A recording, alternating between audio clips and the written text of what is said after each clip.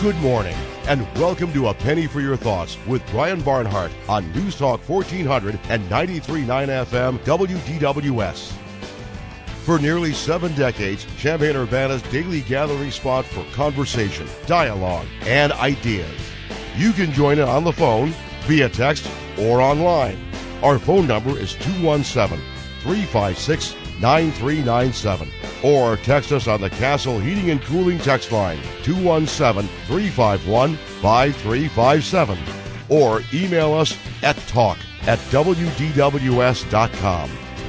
Now, here's your host, Brian Barnhart.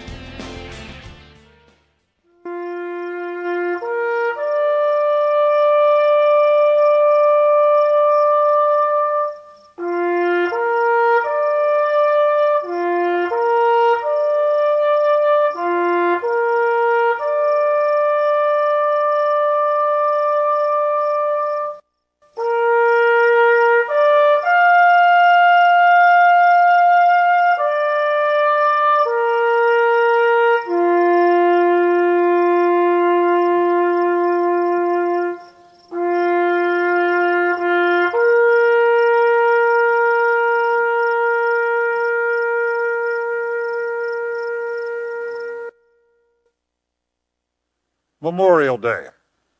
The words bring images, memories to us all. In the cities and towns across America, we pause and remember everything we are as a people, as a nation. We, the living, pause and honor our war dead, those who have fallen and given us their tomorrows so we can have our todays and more. And good morning, everybody. Welcome to A Penny for Your Thoughts here as we head into the Memorial Day weekend. Great to have you with us here after a busy week, and we got a busy weekend ahead, of course. Memorial Day weekend. And the voice you heard was that of Major General John Borling, U.S. Air Force retired. He served 33 years in high-level command and staff positions, a highly decorated fighter pilot. His awards include the Silver Star, 2 Distinguished Flying Crosses, 3 Bronze Stars with V for Valor, 2 Purple Hearts, 6 Air Medals, and the Prisoner of War Medal. Piloted many aircraft, F-15, Eagle, F-16, Viper, F-4, Phantom, SR-71 Blackbird, TR-1U-2, B-52 and B-1 bombers, tankers, and command and control aircraft. He is a published author. He's a poet. He's a columnist, got a weekly columnist, the 3rd degree, and a speaker.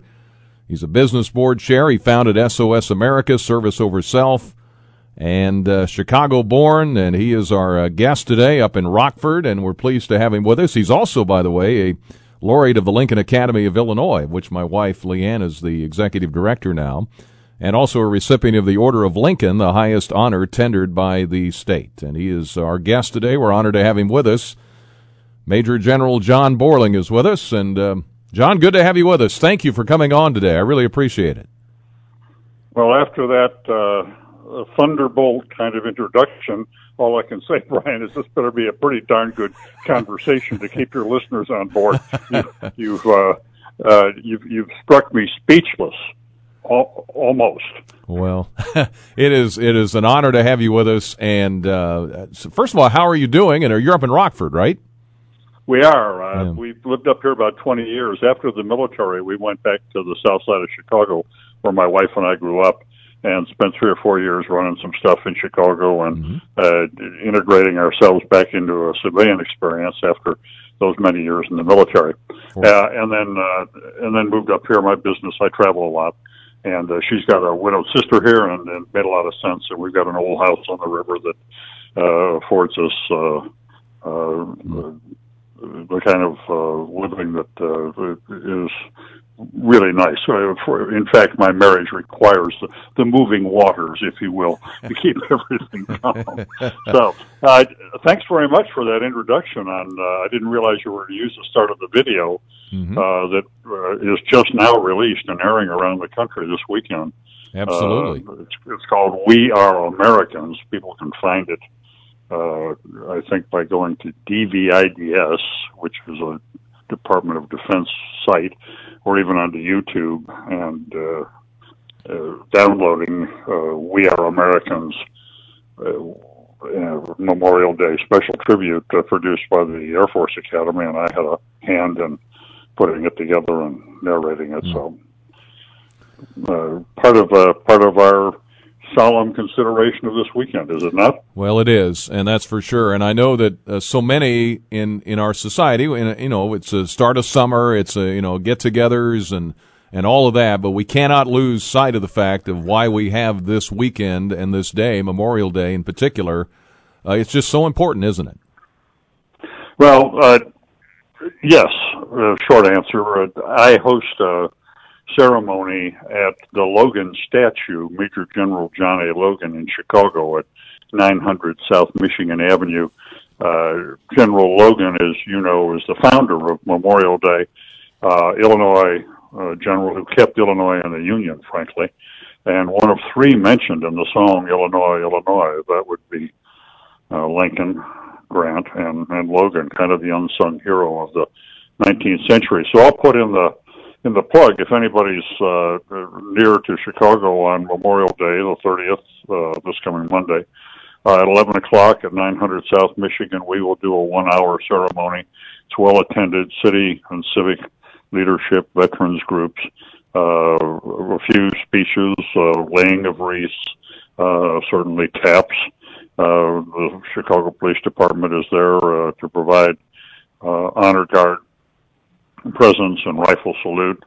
And we've been doing this now, as I say, for over a quarter century, and started with the 100th rededication of the Logan statue, which in 1897 had 250,000 people in the streets. Logan was that important.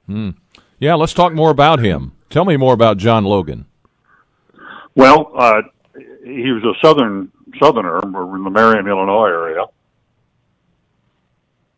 Before the war, he was a Douglas Democrat, very, very visceral, as a matter of fact.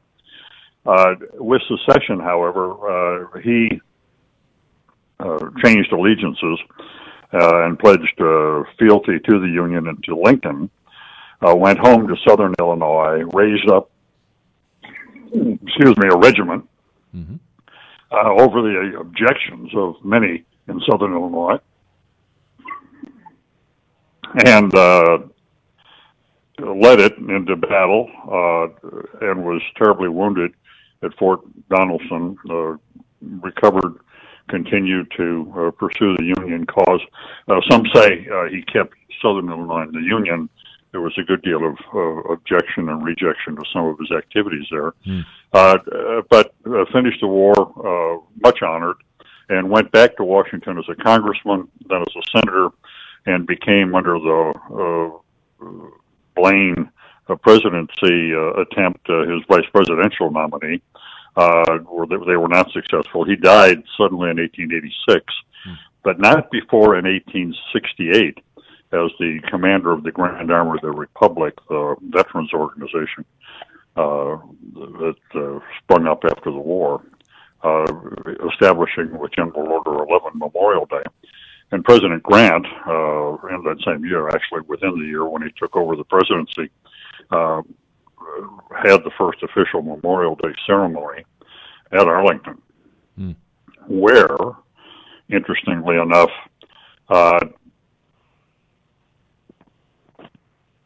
there were flowers strewn on the graves of the Union and Confederate soldiers, talking about a binding up of the nation's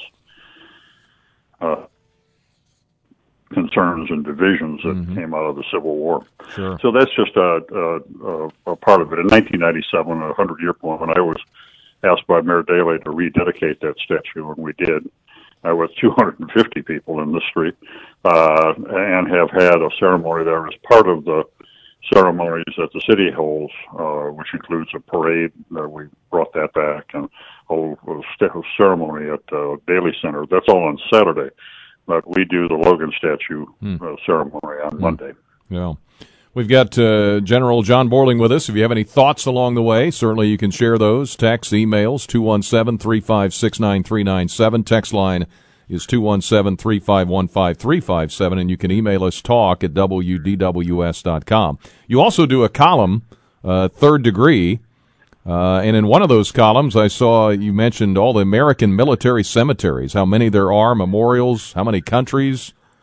We've got lost men and women all over the place. We do, and in the video, and you know what I'll do is I'll send you to the talk at dwds.com the link that people can find, and maybe you want to, because it's too long to do it, or where they can find the link online for that video, because we do use some of the American Battle Monuments footage, and people can go online and visit the memorials and cemeteries that are around the world. And in fact, in the video that we shot, the We Are Americans video, we go to St. Avold, or the Lorraine Military Cemetery in Lonesome Low Valley in eastern France, and the impact of physically being there, and we do it certainly virtually, is still stirring. I had a friend call me who was angry at me. She said, "Why did you make me cry?" And I said, "Well, it makes me cry." Yep. And I think that there is a sense of feeling that is important for all Americans, to recognize what it's taken over the years to make America, and the contributions, the sacrifices of our war dead certainly make it real. Absolutely. Tell me more about the column too. It's Third Degree. What do you try to do there? It was published in newspapers for more than a couple of years, and then I elected to take it private and make it a subscription model. But it's very expensive, Brian. So I caution all your listeners not to jump at the Third Degree column without considerable thought, because it costs a cup of coffee a month in order to get it on Sundays. It always comes out on Sundays, and I send it back channel emails. Actually, it's a half a cup of coffee, because you get two for the price of one. And then if you don't like that, then you get all your money back if you don't think that it's worth it. But the premise is that I have confidence in your ability to make your own decisions on matters public and private. And when I say you, I'm talking about the big you. I'm talking about everyone who's listening to your broadcast today, this Penny for Your Thoughts. Great title, by the way. And all I do in the Third Degree is reserve the right to ask hard questions on those same public and private issues, and do so in a hopefully thoughtful, provocative manner, meant to stimulate thought and action, recalling Socrates, the unexamined life is not worth living. And so we try to look at matters on a singular basis, a particular subject, every Sunday. And I normally send it out late Saturday night or early Sunday morning, and have gotten quite a good response. So I'd like to write, as you know, and I do a bit of that along with the speaking around the country. So that's a proper vocation now for how would I describe myself? A balding but dashing and aging fighter pilot. How's that? Well, we're going to talk about your days as a fighter pilot a little bit here, but I've got a caller here that wants to just, I think, send you greetings, and as a former military man as well. Danny, go ahead. You're on with General John Borling.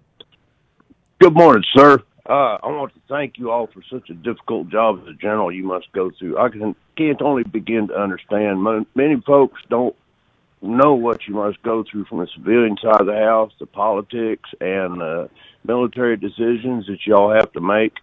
And I do know that I would fail miserably in a position such as you had, and I was lower ranking, obviously. I was able to be early on. I was color guard and stuff like that. I was pretty squared away and went in and did a lot, but I sure wouldn't want your job. So thank you so much for doing it. You're very generous. Thank you, sir, for the service that you performed. There's about 25 5 million veterans. Even though we celebrate the war dead properly, we have with a big tent and recognize that it's probably closer to 20 million now. But that extends then with family members affecting, almost half, by extension, of the people in America. So the military institution, despite the fact that it stubs its toe from time to time, is still the most respected institution in the land, and that's why this SOS America, or Service Over Self initiative, trying to get legislation where more people can have the advantage of military service, albeit limited, a year, voluntary. But we think the young men and young women of America need that kind of exposure, that kind of common experiences and values, and that we can mix geography and mix ages and get America, basically nation building in America all over again. What do you think about that? And I like it. I love the idea. Hey, thank you. Hold on, John. We got to get some commercials in here, so I'll be right back to you. Okay, hang on. Sure this is Major General John Borling, U.S. Air Force retired. We'll talk about his Air Force career a little bit, and he's got quite a story. 9:22. Back in a moment. There's a big white house, it's on a hill just up the road. The man inside, he cried the day they brought me home. They folded up a flag and told my mom and dad, we're proud of your son. And I'm proud to be on this peaceful piece of property. I'm on sacred ground and I'm in the best of company. I'm thankful for those, thankful for the things I've done. I can rest in peace, I'm one of the chosen ones. I made it to Arlington. On this Memorial Day weekend, 9:25, we've got Major General John Borling, U.S. Air Force retired, with us. He is an author, a poet, a speaker. He's our guest today, 33 years in high-level command and staff positions, and he is with us this morning. We're thrilled to have him with us here as we head into this important weekend. 1963 Air Force Academy graduate. Now, John, I got a chance to go see the Air Force Academy finally a couple of years ago, and always wanted to see it. That's a stunning place out there at the Academy. It is architecturally, and the spirit with now over 50,000 graduates. I was pleased, privileged, luck as a draw, almost birth anyway, to be in the first full class to spend all 4 years at the site, and so we have particular dibs, if you will, on the place. The members of the class. We started with close to 800 and graduated right at 499. So loss rate was pretty large in those days, and then we were all in large measure off to the Vietnam War. I was going to say. That's after pilot training and all of that business. Yeah, so it didn't take very long then. You're right into it. June of 66, you're on a combat mission.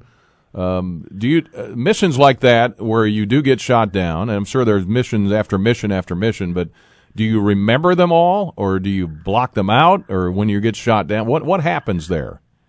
Do you remember? Well, it's a case where what you block out is if you're in pretty heavy combat, you don't talk about it very much for many years. Mm-hmm. You kind of just put it into a compartment and leave it there. I'm fond of saying it's all right to look back, but don't stare, because you can get yourself all wound around the axle. But in my case, I'd flown over 100 missions. We always only flew over the north. We were stationed in Thailand, and we didn't fly in country. We were putting the pressure on a little bit, hopefully, the North Vietnamese. And so I'd flown about 110 missions, 97 officially, because I'd volunteered for another 100 missions. There were some guys coming over that I wanted to fly with, Robin Olds, pretty famous fighter pilot. And but that was not to be, because I got taken out by ground fire on my 97th mission well north of Hanoi. I got all broken up, broke my back getting out of the airplane and landing, and sprained everything, couldn't walk, and there was no rescue available, so tried to hijack a truck by crawling out onto Highway 1, which was artery that went from Hanoi up to China. In fact, Highway 1 is kind of the artery that runs the whole length of Vietnam. And I did. I hijacked a truck, sitting there, or managed to have a staff, and so I could stand up and stop a truck, and found out that I just hijacked a truck full of North Vietnamese regular troops.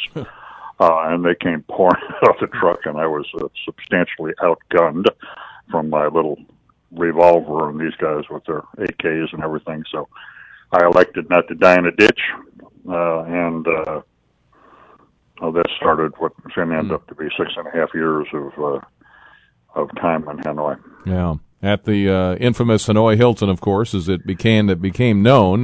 Were there? Did you know how many prisoners were there when you arrived? Did you have any idea?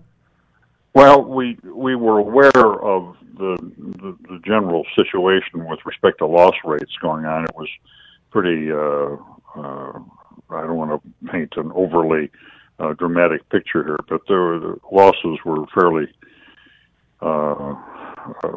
It was an occupational hazard, and lots of airplanes were going down. And so when I got there, I ended up being POW about 100. Remember, I went over there in 1965 and started flying sorties right at Christmas of 65, and went on, and this was June of 66.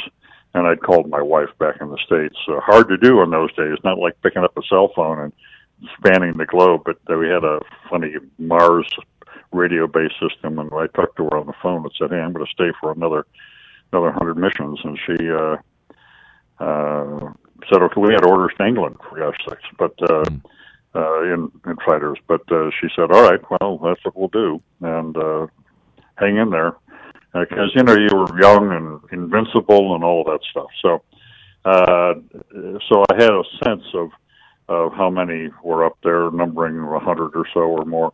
It would end up to be almost 500 when the war finally wound down and the Kissinger Accords came into effect in 73. But we were in isolation or semi-isolation in the early years, almost exclusively, and it was in fact, it was a very brutal experience in those years. That ameliorated somewhat in the late 69, early 70 time frame. And then in late 70, there was a raid that tried to hit an outlying camp. They called the Sante raid, and that caused them to collapse all of us, every POW in Vietnam, North Vietnam anyway, back into the Hoa Lo prison, or the Hanoi Hilton as you know it. Yeah. Maison Centrale, it was a French-built, which means central house in French, colonial prison. And then we got communications with everyone, but most of our communications was in the early years done through a wall, a tap code that we talked about. In fact, it's in my book how to do it. And in case the next time you get thrown in jail, Brian, you ought to know this tap code, so you'll be able to talk to the guy next to you. Yeah. Well, it's called the foreword was written by John McCain. It's called Taps on the Walls, and I guess you tell me, you're in a situation like that. Human communication of any kind is really important, right? It is for chain of command and resistance and for staying sane. And I started writing those poems in my mind. We didn't have anything to write with. So I just composed them mentally and kept them memorized, but then tapped them through the walls so that my wife and little girl, who was 3 months old, 7.5 when I walked back in the door, would have something would have legacy in case I didn't make it. I did make it. I buried that book, put it on tape, but buried it for 40 years. Remember I told you it takes a certain, it's got to be in the oven for a while, so I put it away. And then John and others came to me and said, hey, you've got to publish those poems that you tapped us through the walls. You had anything that you could keep mentally active. So memorization of poems or scraps of poems and the Gettysburg Address and things like that. That was all valuable stuff because we had no books. We had nothing and had to stay mentally active. So the Pritzker Military Museum and Library made it their first imprint, and it's had a good run and continues to have a good run. I'm surprised because it was out in 2013, and now it's almost 10 years later, and there's still considerable demand. If people want copies, it's out of print. You can get it at the library, Pritzker Military Museum and Library, or you can just email me at JLB, that's Juliet Lima Bravo, and then the word Viking, that's my old fighter pilot call sign, JLBViking@yahoo.com. And I can send you one for $25 in the mail and inscribed and all that good stuff. So how's that? You're letting me put a commercial in here. I mean, this is well, I just, you take advantage of the moment. Is that okay? That's okay. That's absolutely fine. Right. Major General John Borling is with us, U.S. Air Force retired. Now, John McCain wrote the foreword. Did you know John McCain at all before all of this, or was this all afterwards? No. When in that time frame I mentioned in 1970 when they collapsed us, John and I were together in a room that was, made for 25 and held 50 at the time we were there. But and we got to know each other. And when I made an abortive run for the Senate, from Illinois in 2004. John endorsed my campaign. But a lot of good that was.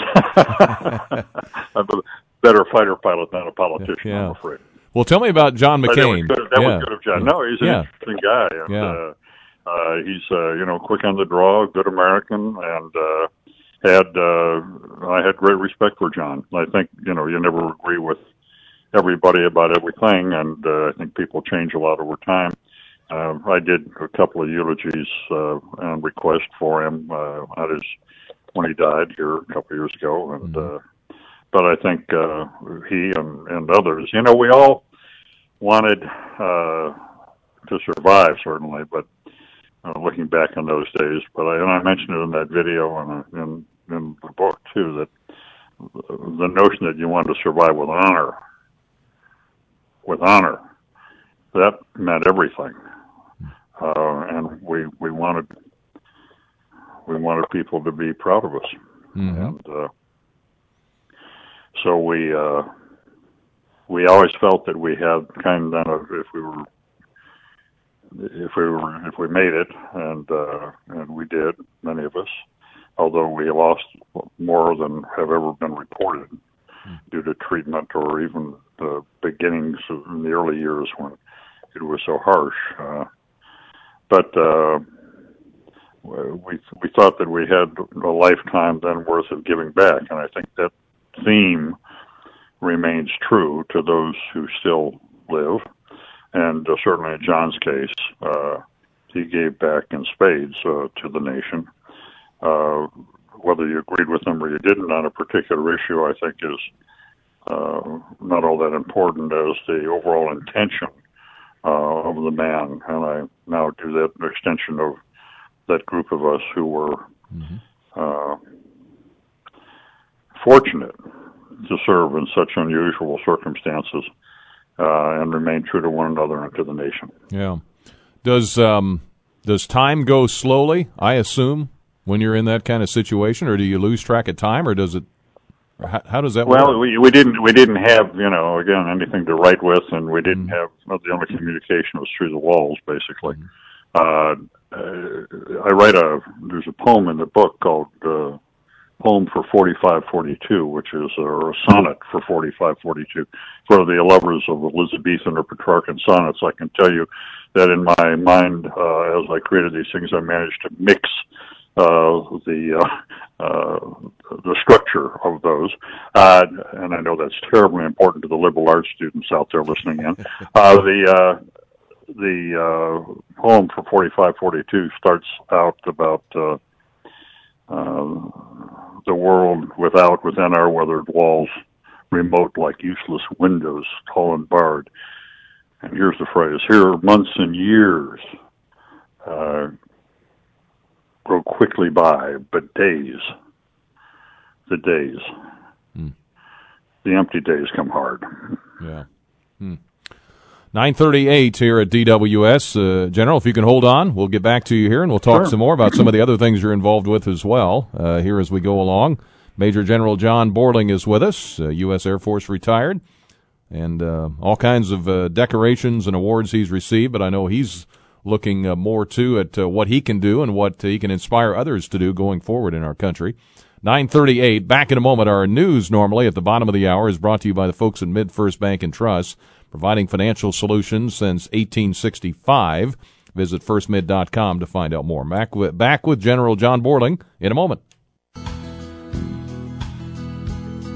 I saw her from a distance as she walked up to the wall. In her hand she held some flowers as her tears began to fall. Then she took out pen and paper as to trace her memories. Then she looked up to heaven, and the words she said were these. She said, Lord, my boy was special, and he meant so much to me. And oh, I'd love to see him just one more time, you see. All I have are the memories and the moments to recall. So Lord, could you tell him he's more than a name on a wall? 9:44 here on this Memorial Day weekend as we head into it. An honor to be joined by Major General John Borling, U.S. Air Force retired, and we've been talking about his career a little bit and also the other things he's involved with his weekly his column, The Third Degree, his poem, The Taps on the Walls, talking about his experiences as a prisoner of war in Vietnam. He's done all kinds of things, architect and chief of staff for Headquarters North and integrated NATO, National, and Norwegian Command. Was the senior American military officer in Scandinavia and was personally honored by the King there. And he's the only American officer to be inducted as a commander in the Royal Norwegian Order of Merit. Also served in the Ford White House as a White House Fellow and was the 1976 joined the historic 1st Fighter Wing outfitting with the new F-15. And got some thoughts along the way. We're just talking about Memorial Day and the importance of it. And General Borling is with us.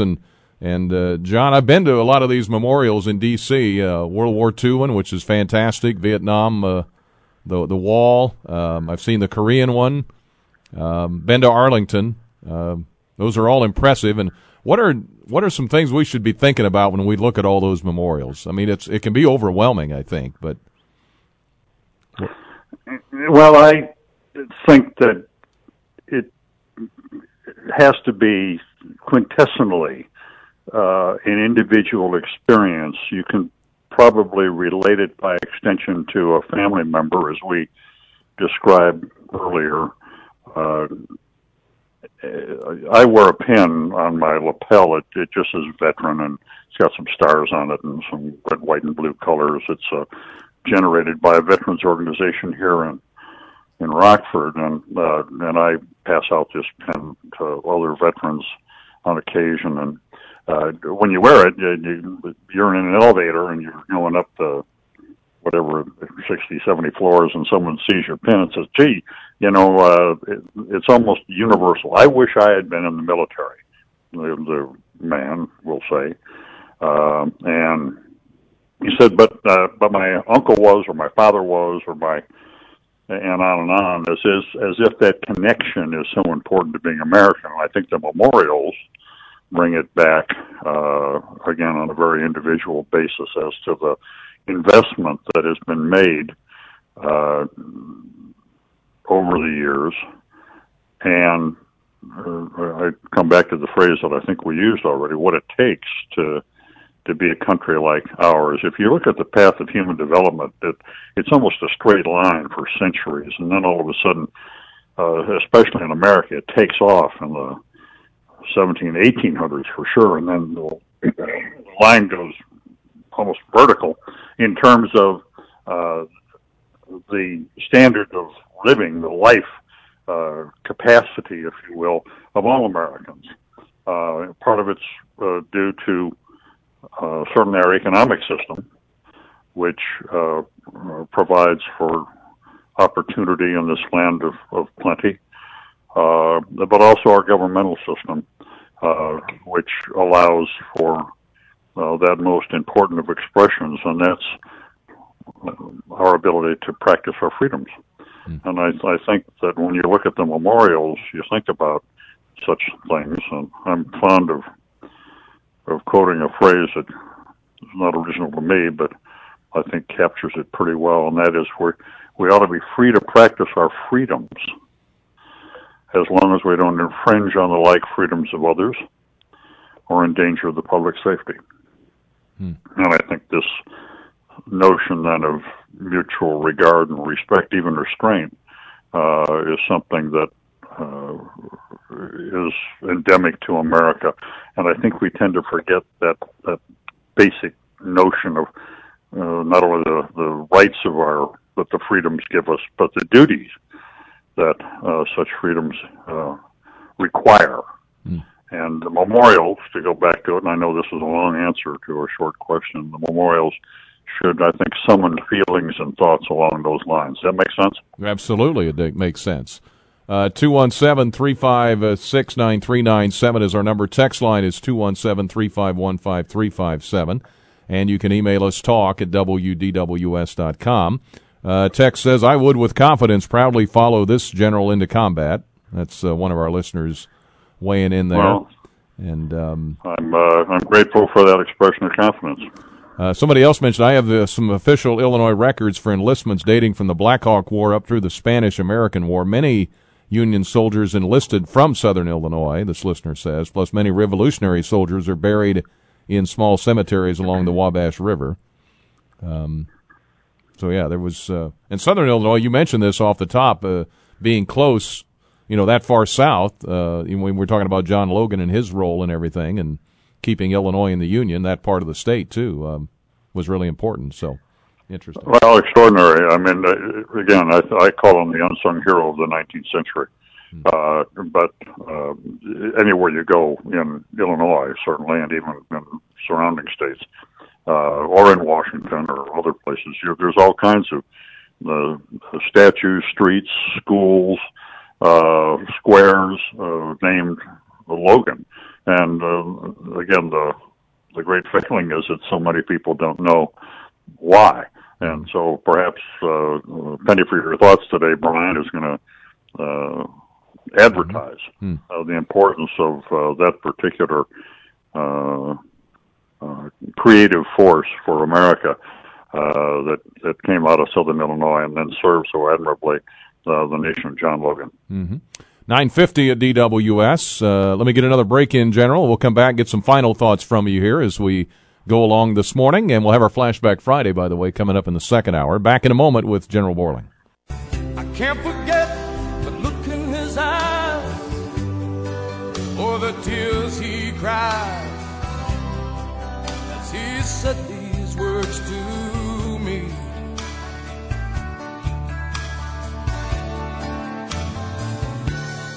All gave some gave all. Some stood through for the red, white, and blue, and some had to fall. And if you ever think of me, think of all your liberties and recall.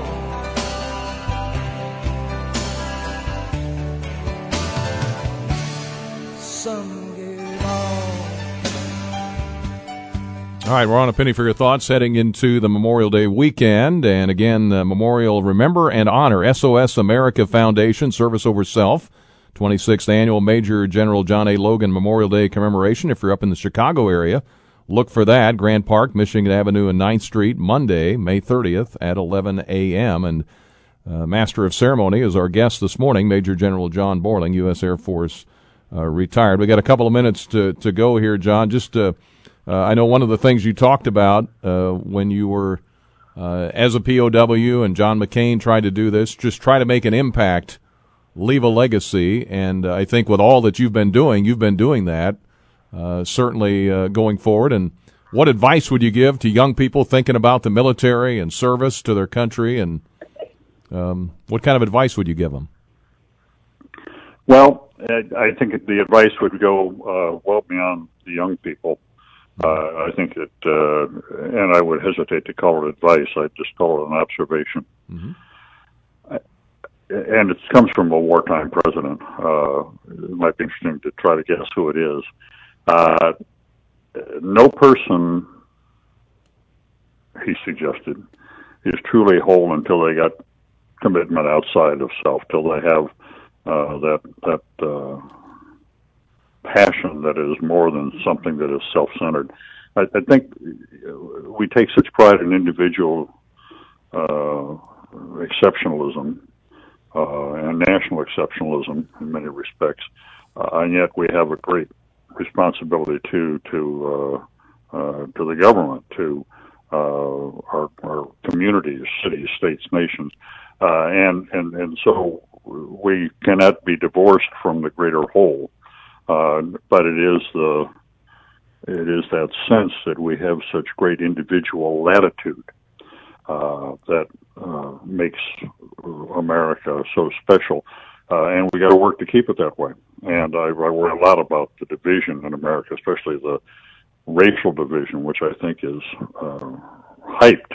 I think the vast majority of America and Americans believe in the worth, value, respect one to another, and the unfortunate incidents that arise in a country of 330 million people are amplified to a point for political gain, for purposes of monetary gain, and I think we all need to be on the alert for that. So I think old people, young people, old people need to kind of link arms and march on as a nation. I'm fond of using that phrase, that at the end of the day, what you have to do as an individual, as a nation, is just keep marching. Pick them up and lay them down, and you'd be surprised how much progress you can make over time. John, this has been a pleasure and an honor to talk to you. Thank you for your service. It sounds simple, and I know that's a common phrase, but we owe a debt of gratitude to you and all the men and women who have served us and have given their lives. So thank you very, very much.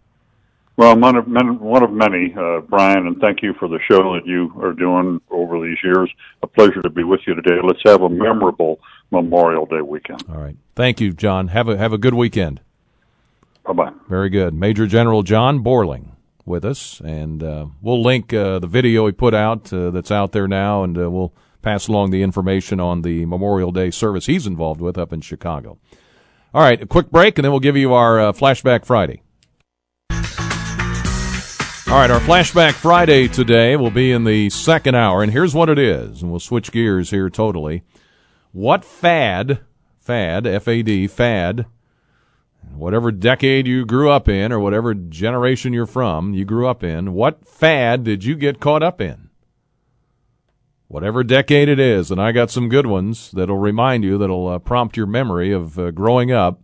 But what fad did you get involved in? And give me a story behind it, or funny, or whatever the case may be, about the fad that was around in the 60s or 70s or 80s or 90s or whatever the case may be that you got caught up in. And you had the hula hoops, or you had the poodle skirts, or you had the whatever, you had the big hair. Any of those stories are great. What fad did you get caught up in? We'll take them in the next hour right here on A Penny for Your Thoughts. WDWS, Champaign-Urbana, thanks to General Borling.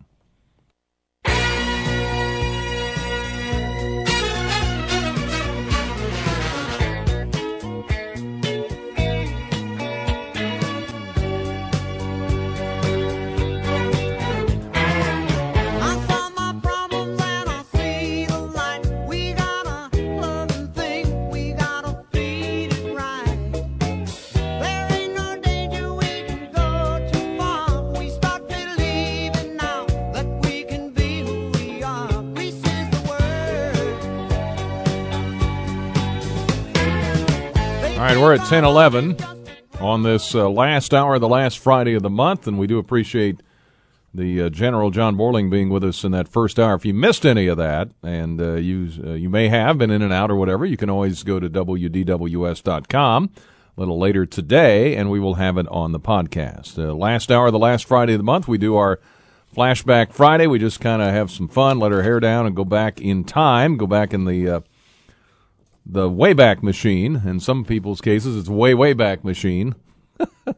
But this one has to do with fads, okay? Fads. You remember what decade you grew up in, and there were certain fads, whether it was the 50s or the 60s or the 70s or the 80s or the 90s or into the 2000s, whatever the case may be. And if you got caught up in it, tell us what you got caught up in and give us a story about it if you'd like. Karen York is here, and you have one or two, maybe? Yeah. I don't really remember a lot of streaking was going on. Did not participate in that. Okay. But as far as it was more fashion, I think, type things that I remember you wanted to dress, everybody dressed kind of the same. We had mini skirts, not my dad's favorite. Yeah. Or else you do what they called maxi skirts. So it was either short or all the way to the floor. And all the girls, straight hair, long, straight hair. I remember my sisters using orange juice cans at night to make sure that in the morning their hair would be straight. Yeah. So, was there somebody they were modeling that after? Like you get along in the 90s, you get Jennifer Aniston. Everybody wanted Rachel's hair. Right. But was I was probably I think it was maybe Twiggy, maybe, I'm not really sure. Yeah. But there were several models that I can remember seeing that they had, like I said, the mini skirts and things. Yeah. I did not do the go-go boots, which was something that was kind of still going on. I mean, I remember some girls having that, but I was getting more into the more hippie kind of years. Now, you had a lot of sisters. Were they all different that way, or did you all? Everybody was different. I mean, I remember one sister liked her jeans long and raggedy. That it had to be like the bottoms have rips basically in it because you walked on it. Bell bottoms were a big thing. But, I don't remember, like I said, really big things, as far as other stuff. I mean, there were a lot of things going on, but in my family, it was kind of curtailed. Yeah. You tried to do, especially when you're in a Catholic school. Yeah. Yeah. No, when you knelt, your skirt had to be to the floor. Certain length. Yeah. Sure. Those things. Yeah. So, but once you got to high school, things were a little bit more. So, peace signs, mood rings, those were jewelry and stuff. So, but so it was a time that there was just a big mixture. Okay. Very good. Dad didn't like the mini skirts, I guess. Dad didn't. My dad, no, not at all. Okay. And the guy's hair was they were starting to get long. Yeah. Dale's hair being curly, making it long was not, the best thing with all those curls. So anyway, okay. Very good. Thank you. All right, Karen York, our office manager, with the her fad or whatever fads she got caught up in or were a part of. And if you've got, and this will tell you a lot about when you grew up, of course, for sure. We've got several texts already in on this. If you go back, funky fads of the 70s, roller skates was one. Yeah, I think everybody was roller skating. And I got to think about this because I was a child in the 70s and a teenager in the late 70s, early 80s. So I crossed a little bit into both decades. All right, we got a few already in here. Diana says bell bottoms and mood rings. Yeah, the mood rings. See, I must have come, I think I was after that. So you may have to explain those a little bit. I mean, I've heard of them, but if you're a little older, you probably can tell me more details. Another text says, I just loved my Beetle and boots. Yeah, the Beatles. Like the car. Another text says, I was big into CB radios. I can tell you what brand of radio I had, my call sign, my handle from 1979. but please don't ask me what I had last night for supper. Okay. Very good. 217-356-9397. Text line is 217-351-5357. Somebody answered, said, I blame my parents for talking me into it, but when I was in 6th grade, about 1991, I had a bowl haircut. All right. Let's see here. What were a couple others I came across? I wore bell-bottom pants as a tween. In fact, there was a picture, which I don't have, of my brother and me in two-tone bell-bottom pants. Okay. And neon in the 80s. Oh, yeah, I owned a ton of neon clothing. I even had a neon pink sweatshirt that had the Prince lyrics, Let's Go Crazy. And also I had a lot of perms in the 80s. Even when I had the Pat Benatar haircut, except I permed it on top. All right, 1017 at DWS. I think you get the idea. What fad did you get caught up in? This will tell me a lot about where you are generationally, probably. 1017 at News Talk 1400 DWS. And Herb is with us. How you doing, Herb? Elton, how you doing today, Brian? Good. Glad to have you back. Thank you. Of course, my fad is older because I'm older. Yeah, sure.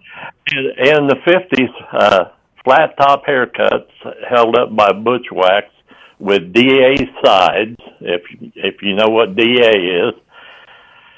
The clothing-wise, Levi's, no belt, 1-inch turn-up on the Levi's, short-sleeve shirt with the cuffs rolled up about twice, collar up in the back, top button open, no belt. Wow. Did you go to any sock hops? Oh, yeah. As a matter of fact, my wife and I won what used to be called the Hop on WCIA when we were in high school. Really? You won it? Oh, yeah. Well, good. Yeah, yeah. that and $3 to buy me a cup of coffee. Hey, you know what I mean? That's part of your life. Hey, thank you, sir. Yes, sir. Good to have you. 1018 at DWS on a penny for your thoughts. Ryan Dallas Real Estate, number 1 in homes sold, number 1 in client satisfaction. Success stories after success story after success story. They've also been the People's Choice, and we're taking nominations for all the different People's Choice. Go to the News Gazette website, by the way, for that, or the app for that. But you can check that out. Fast-moving market. You need an agent who knows how to put winning deals together. And as a buyer, to secure the home you want when competing with other buyers, and as a home seller, so you don't leave any money on the table. Folks at Ryan Dallas can help with that. RyanDallasRE.com. Hey, Brian, hot pants and big belts. Yep, that would be a fad that maybe you got caught up in. It's another texter says, I had to have Adidas shoes. Had to have them. 1019 at DWS. Wasn't there the story of Michael Jordan was close to an Adidas deal or something, and then he wound up going with Nike? And the rest of that is history as we know it. 1020 at DWS. Got to catch up here a little bit. Let me get back to all of this. Got a couple of callers on the line. Hang on. Back to you and dear in just a moment. I used to know you look like a movie. You sound like a song. My God, this reminds me of when we were young. Let me photograph you in this light in case it is the last time that we might be exactly like we were before we realized we were sad of getting old. It made us restless. It was just like a movie. It was just like a song. I was so scared. 1023 on a penny for your thoughts here. Our Flashback Friday. What fad did you get caught up in growing up? And what you tell me, you'll tell me a lot about where you are generationally, of course. So somebody mentioned the mood rings Joshua Reynolds didn't really believe it could, but he did figure when he sell the idea to the general public as a novelty. He did this in 1975 with the mood ring, which was invented in the late 60s by Marvin Wernick. Heat from the wearer's hand would cause crystals in the ring to warm up, making the face of the ring change from black to green to purple to blue, or blue to purple. Reynolds sold more than $1 million worth of mood rings within 3 months of their debut, and everybody checked in with their mood rings with nearly religious fervor.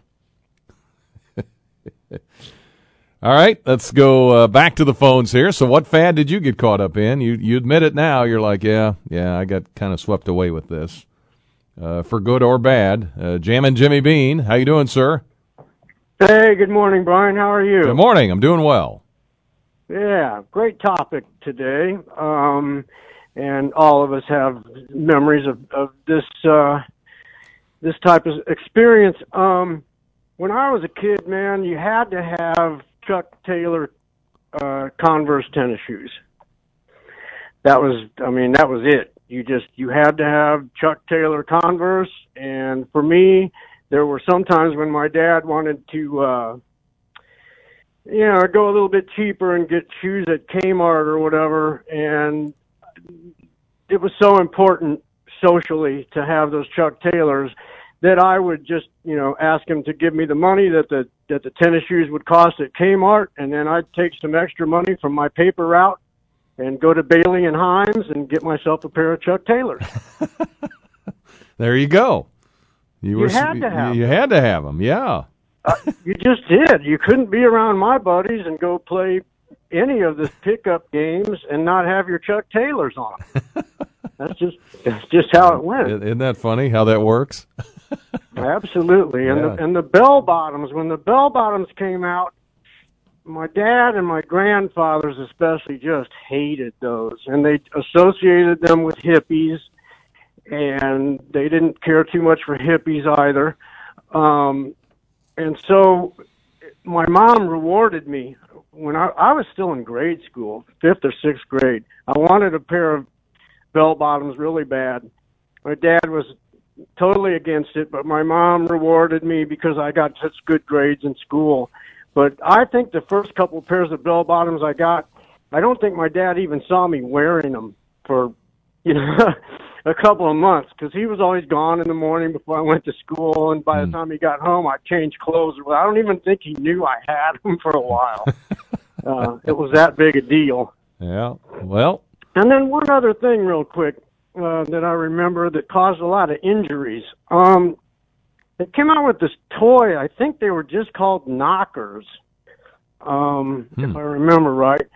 And it was two, acrylic balls, probably about half the size of a baseball, but still, you can do a lot of damage with these things.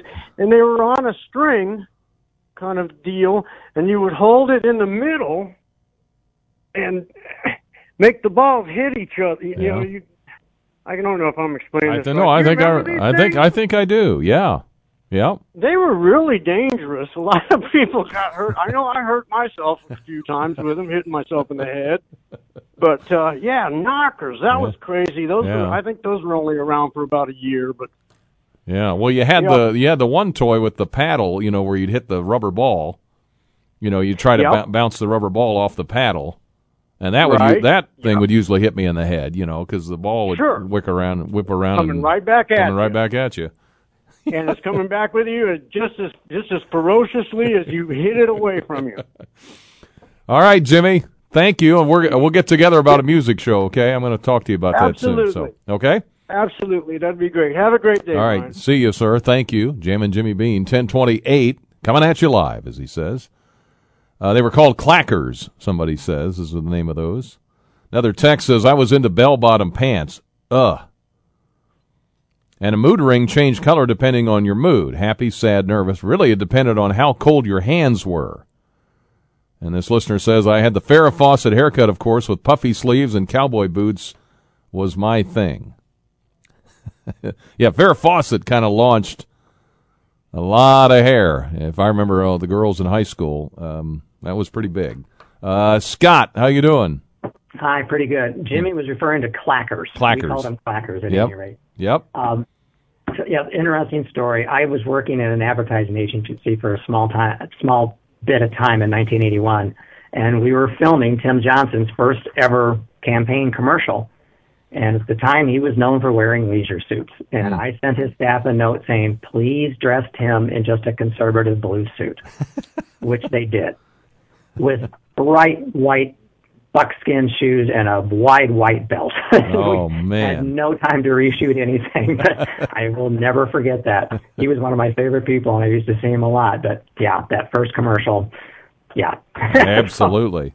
Anyway, thanks. Thank you, Scott. That was a good memory. Thank you. Yeah, leisure suits. If you were with a with it kind of guy in the 70s, you had at least one leisure suit. Made popular via television shows such as Charlie's Angels and Saturday Night Fever, the movie. Suits made of polyester marked by flamboyant colors, wide pockets on the legs, and wing collars. Bands like the Bay City Rollers used satiny fabric in their suits, a trend that trickled down into the mainstream for better or for worse. All right, talking about fads, which ones did you get caught up in? Hair, clothes, whatever. You can send those in. Somebody mentioned 3-yard fluffy crinoline half slips under full skirts. Okay. You have to explain that one to me probably. How about Super Balls, somebody says. Yeah, the Super Balls. We played with some stuff. You could get hurt. You know what I mean? I don't know if the folks that are protect us now from ourselves would approve of some of those things. I mean, dodgeball was really dangerous. You could get really hurt. I mean, it was fun as all get out, but I don't know. Mary, how you doing, Mary? I'm good. When you mentioned the balls, I thought of the Slinky, too. That's not why I called. Yep. Slinky's a good one. Yeah. Pet Rock. Yeah, what did it do? Well, the guy, I think his name was Gary Dahl, D-A-H-L. A bunch of them was sitting around, I guess, in 75 and decided, I was talking about pets and decided they'd do this.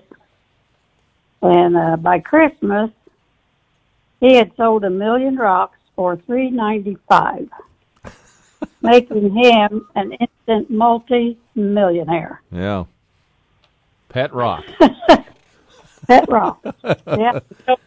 Yeah. So that was in 75. Yeah, it didn't do much, did it? I didn't have it. Yeah. Huh? It didn't do much, did it? Just sat there. Yeah. Right? Yeah. And then I think they even started making little dog houses for it.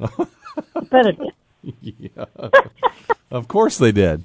I didn't have one. I was a lot older then, but neither of my kids had them either. But I just happened to think of that. So when they were talking about the ring. Okay. Hey, that's it. Thank you, Mary.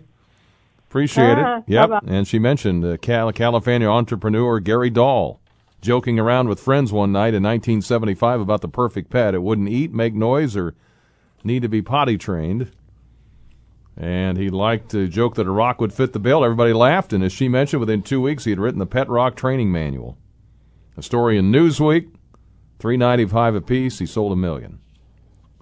Yeah, how about that? When I worked at Robeson's, we sold a ton of those. Pet rocks. And for one of Dale's bosses, it was like, what do you get them? We ended up getting the Pet Rock because they had everything.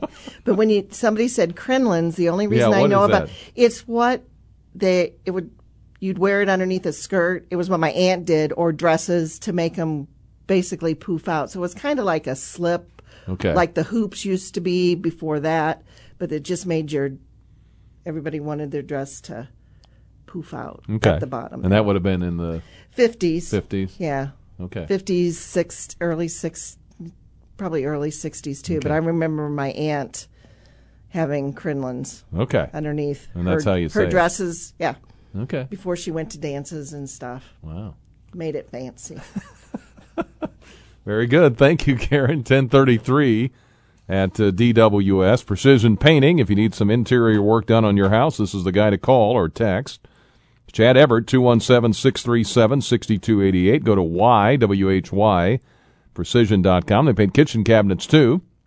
They can get them in a cabinet finish that can completely transform a kitchen. And they can help with colors. Precision Painting. They can make walls look brand new again, super rated, super service, you name it, A-rated. They're all they're at the top shelf. Interior painting. Precision Painting. 217-637-6288. 1034. Got some more coming in here. Hang on. Back in a moment here. What fad did you get caught up in or swept away? Maybe you regret it now. There are pictures to prove it, but you were there. Back in a moment.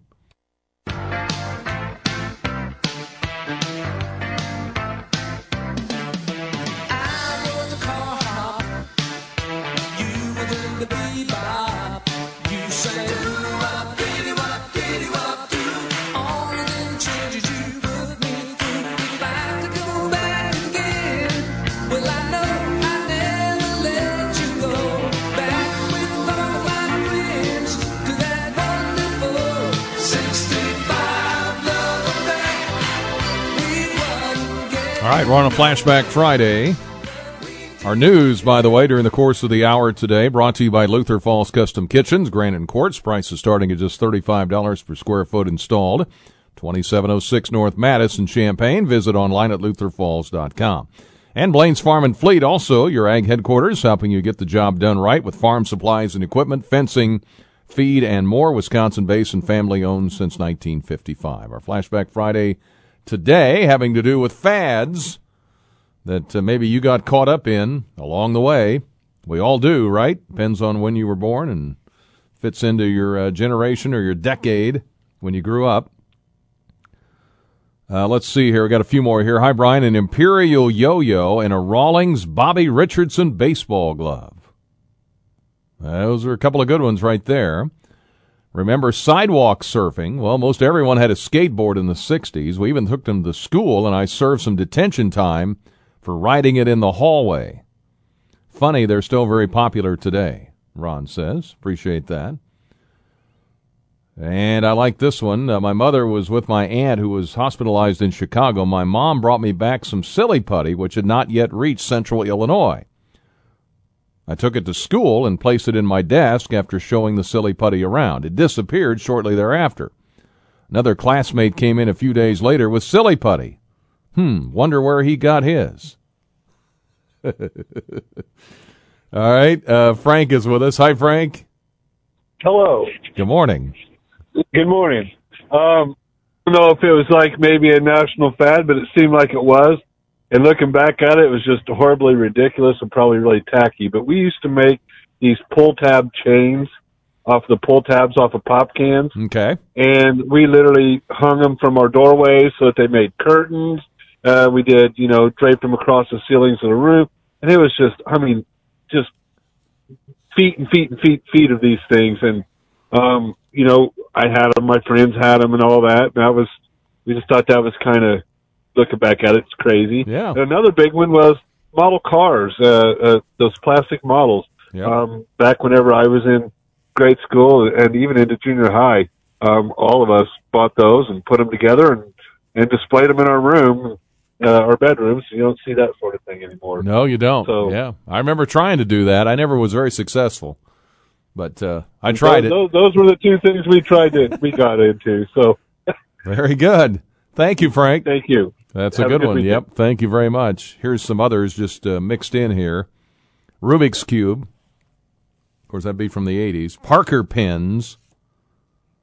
Lava lamps. Marbles. Friends, the TV show. Yo-yos, somebody mentioned those. Matchbox cars, mood rings, slinkies. Leg warmers. How about that? Right out of the 80s. I remember that. 217-356-9397, 1041. We go to Joe, who's up next. Hi, Joe.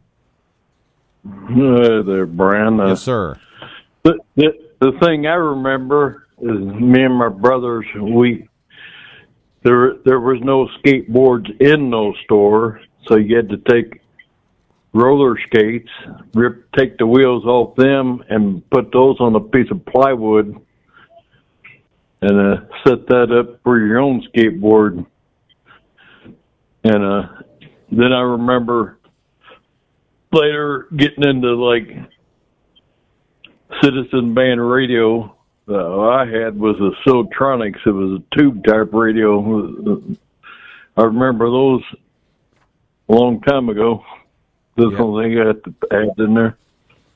Yep. I remember, if you ever saw the movie Back to the Future, when Marty is in 1985 and then he goes back to 1955 and you got these kids with the piece of plywood or whatever it is on their skates, and Marty literally just rips it off and, forget that, let's just skate. And he just ripped it off of there. Like, you don't need this. But it was kind of funny. So, anyway. All right. Have a good one. Have a good one, Joe. Thank you. Appreciate it. 217-356-9397. Here's one. Val Speak. If you saw the movie Valley Girl with Nicolas Cage and Deborah Foreman, you're probably familiar with the term Valley Speak or Val Speak, social dialect coined by Valley Girls. Fad was started in California's San Fernando Valley in the early 80s. All right. 217-356-9397, 1042. Of course, arcades, mullets. Talked to my friend Lee Marcus this morning. He had a great mullet. Yo-yos. Yep, that's another one that's in there. Nancy is with us. Hi, Nancy. Hi, Brian. Hey. Good morning. Good morning. In my morning, in my archives, I have a troll doll. And it's dated, I think it would have been in my late elementary years, 5th, 6th grade, which would have been in the 60s. And I was on the back, I was looking, it has Dam on the back of it. So that was the manufacturer. And they were called Dam dolls, I guess, D-A-M. And they came... I believe they came with like nude, no little clothes, and long, colorful hair, and so I still have mine, but I also have all the little clothes that I made for it because you just couldn't have one of those with no clothes. That's right. So, that's right. Actually, maybe I do have one here that maybe it did come with. It was kind of like a blue felt over. Maybe that is what it came with.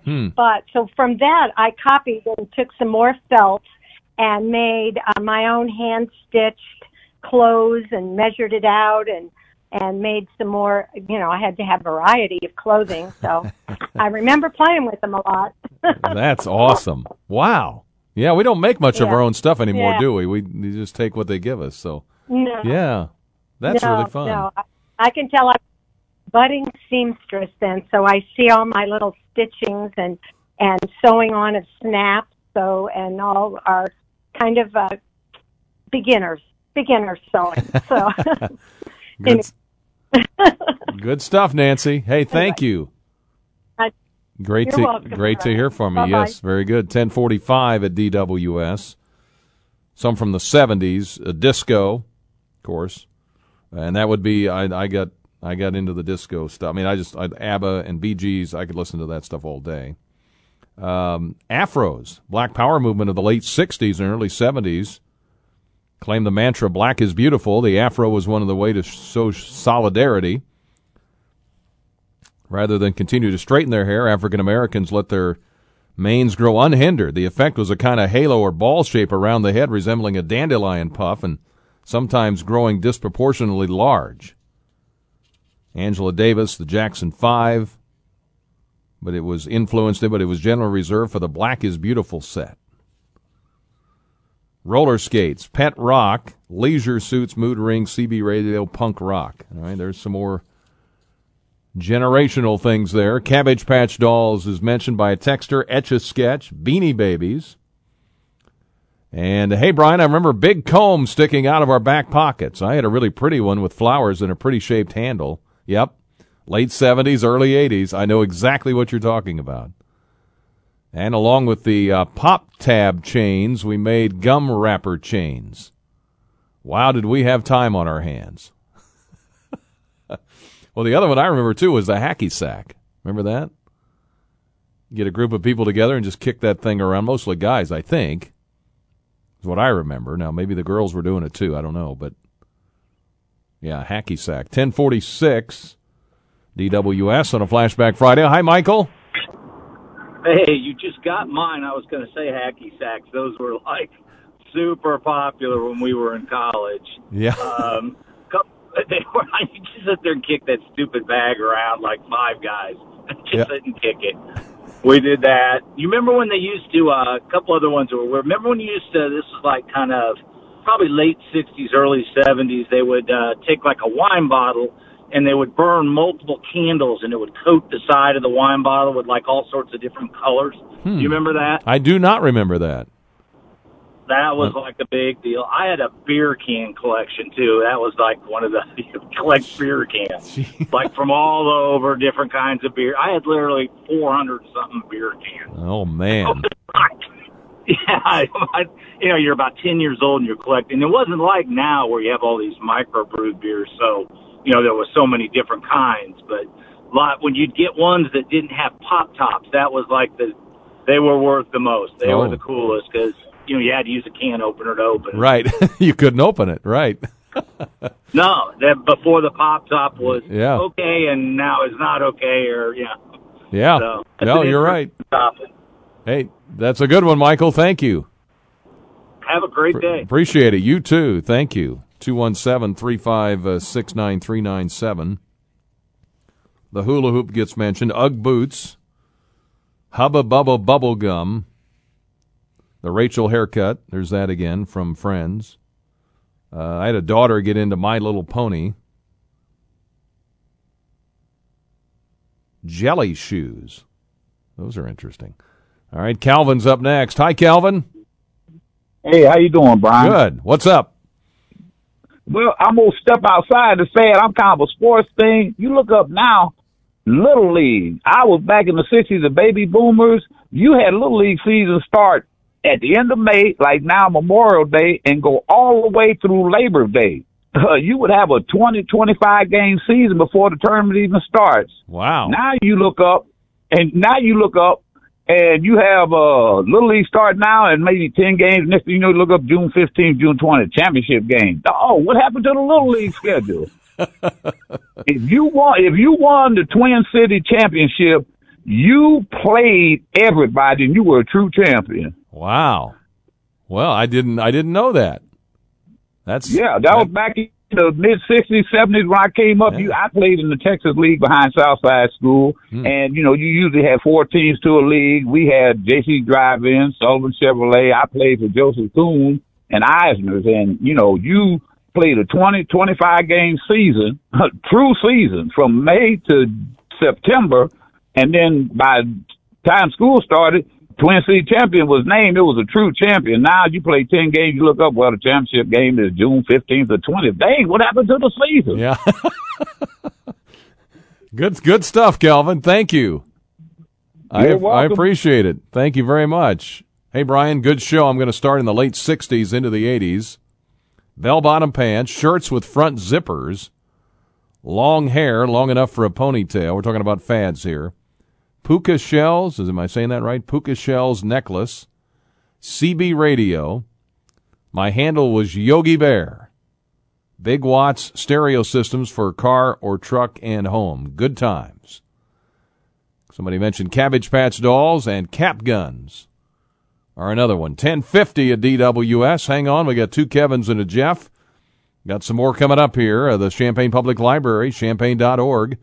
And congratulations to the new library director, effective June 1st, next week, is Brittany Millington. We've had her on the air before. Brittany's combination of forward-thinking, innovation, and commitment to the library's core values make her the best possible candidate to lead the Champaign Public Library. So make sure you check out the books, all the movies, and say hi to the new library director next week, Brittany Millington. And thanks to Donna Pittman for all her years of service. Back with more on a Flashback Friday. What fad did you get swept away in? when you were growing up. Back in a moment.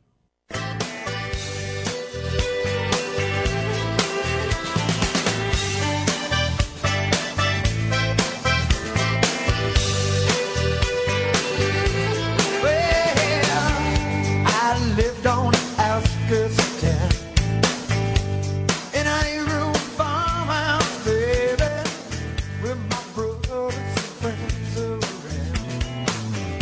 There was always something doing.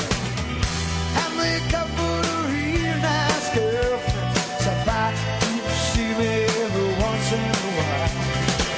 When I think back about those days, all I can do is sit and smile. Back on A Penny for Your Thoughts, our Flashback Friday, as we wrap it up here at the end of the month, the last hour of the last Friday of each month. We'll do it again in June, of course. Just talking about fads you got caught up in. And we talked in the first hour, very serious discussion with General John Borling. If you missed any of that, you can go to WDWS.com. I'll be off on Monday, back on Tuesday, May 31st, and Judge Mike McCuskey will join us on that day. 10:54 at DWS. All right, some of the fads here real quick. Beanie Babies is mentioned in a text. 8-track tapes mentioned in a text. Saddle shoes and bobby socks. Hi, Brian. Boom boxes and Walkmans. Yep, that's on the all-time top list. Vinyl albums. Gee, your hair smells terrific shampoo. Yeah, and I remember that. And I was a teenager, this listener says, in the late 90s, early 2000s. JNCO jeans, huge pants, much like bell-bottoms to you older people. Okay. And anything Abercrombie and Fitch brand. Also, the Furby toy was big when I was a kid. Yeah, remember that. All right, back to the phones here to Jeff. How you doing, Jeff? Hey, Brian, how are you? Good. What's up? Good, good. Hey, back in the 80s, I'm sure it's already been mentioned, but the mullet, but I had a permed mullet. Really? The permed mullet. Did that make you extra special then? I guess so. Maybe not, though. But nowadays, I guess, according to the lady that cuts my hair, the kids come in and want the baseball cut. Really? It's called the baseball cut now. That not a mullet, but a baseball cut. Not a mullet. The kid, and she says, "You mean a mullet?" And he says, "No, baseball cut." Very good. So maybe some of our Challenger kids will come with the baseball cut. Maybe so. They might. All right. Thanks, Jeff. Yep, Jeff coaches with me in the Kiwanis Tom Jones Challenger League. 10:56 at DWS. Roofs by Roger, one of our sponsors, been around since 1985. And Roger's been in the business 46 years. Go to his website, roofsbyroger.com. Check out their Facebook page. They do gutters, gutter guard, windows, and siding. And great people working there. Janelle is in there. Aaron's in there. Of course, Roger. Free estimates, residential and commercial. Give your house a facelift. And the phone number, 217-834-3800. Back to Kevin on the phones. Hey, Kevin. Hey, Brian. Yeah, Kevin on John. See, there's two Kevins, so I'm Kevin on John. Yes, that's right. The 50s, real quick, greasers had ducktail hairdos, a ducktail. Yep. And you want to know what a ducktail is? Watch the movie Grease and Travolta. But it was also popular to have taps on the bottom of your shoes so you didn't wear your soles out. Yep. And from the 50s, stuffing human beings in a telephone booth. And then on to the 60s, it was stuffing people in a beetle bug. And I think one caller said about Beatles and boots, there were Beetle boots. Okay. And Ringo hat. Oh, Beetle okay. boots and Ringo hat. That's what it was, Beetle boots. Okay. Yeah. It was a boot that was a half boot, and it had like fabric expansion or cloth on the side of the shoe, so it would move apart as you pulled them on. Kind of square, rounded square toe, but that's it, man. All right. Thanks, Kevin. Yep. Appreciate you. Good to hear from you. Here's some other ones, just rapid fire here. Beanie Babies, again, break dancing, pogo sticks, scratch and sniff stickers, yep. Crazy Frog, candy bracelets, Crocs, the Perm, jelly shoes, Weebles, grunge, push pops, Ouija boards, wow, Pokemon cards again, Napster, turnips, trouser skirts, Kappa jackets, shell suits, Rubik's snake, and sea monkeys. Okay. I like this one. I once bought and wore a leisure suit when I ushered at a friend's wedding. Fad items make for really awful wedding pictures. Yes, they do. Hey, that was a lot of fun. Thank you so much for all the input. Thank you for being with us and being there every day for us. We love visiting with you each and every day, whether it's the fun topics or the serious ones. Stay informed and stay together. Have a great Memorial Day weekend. I'll be back on Tuesday. Remember those who gave their lives for all of us. And again, thanks to Major General John Borling for being with us as well here today. Thanks to Blake Landon for his help today and, of course, all week. Baseball coming up this afternoon on the radio, Illinois baseball. They played till 2 in the morning. They're playing again later this afternoon, so listen for that. And have a great Memorial Day weekend. WDWS, Champaign-Urbana. The news is next at the Tone at 11 o'clock Central.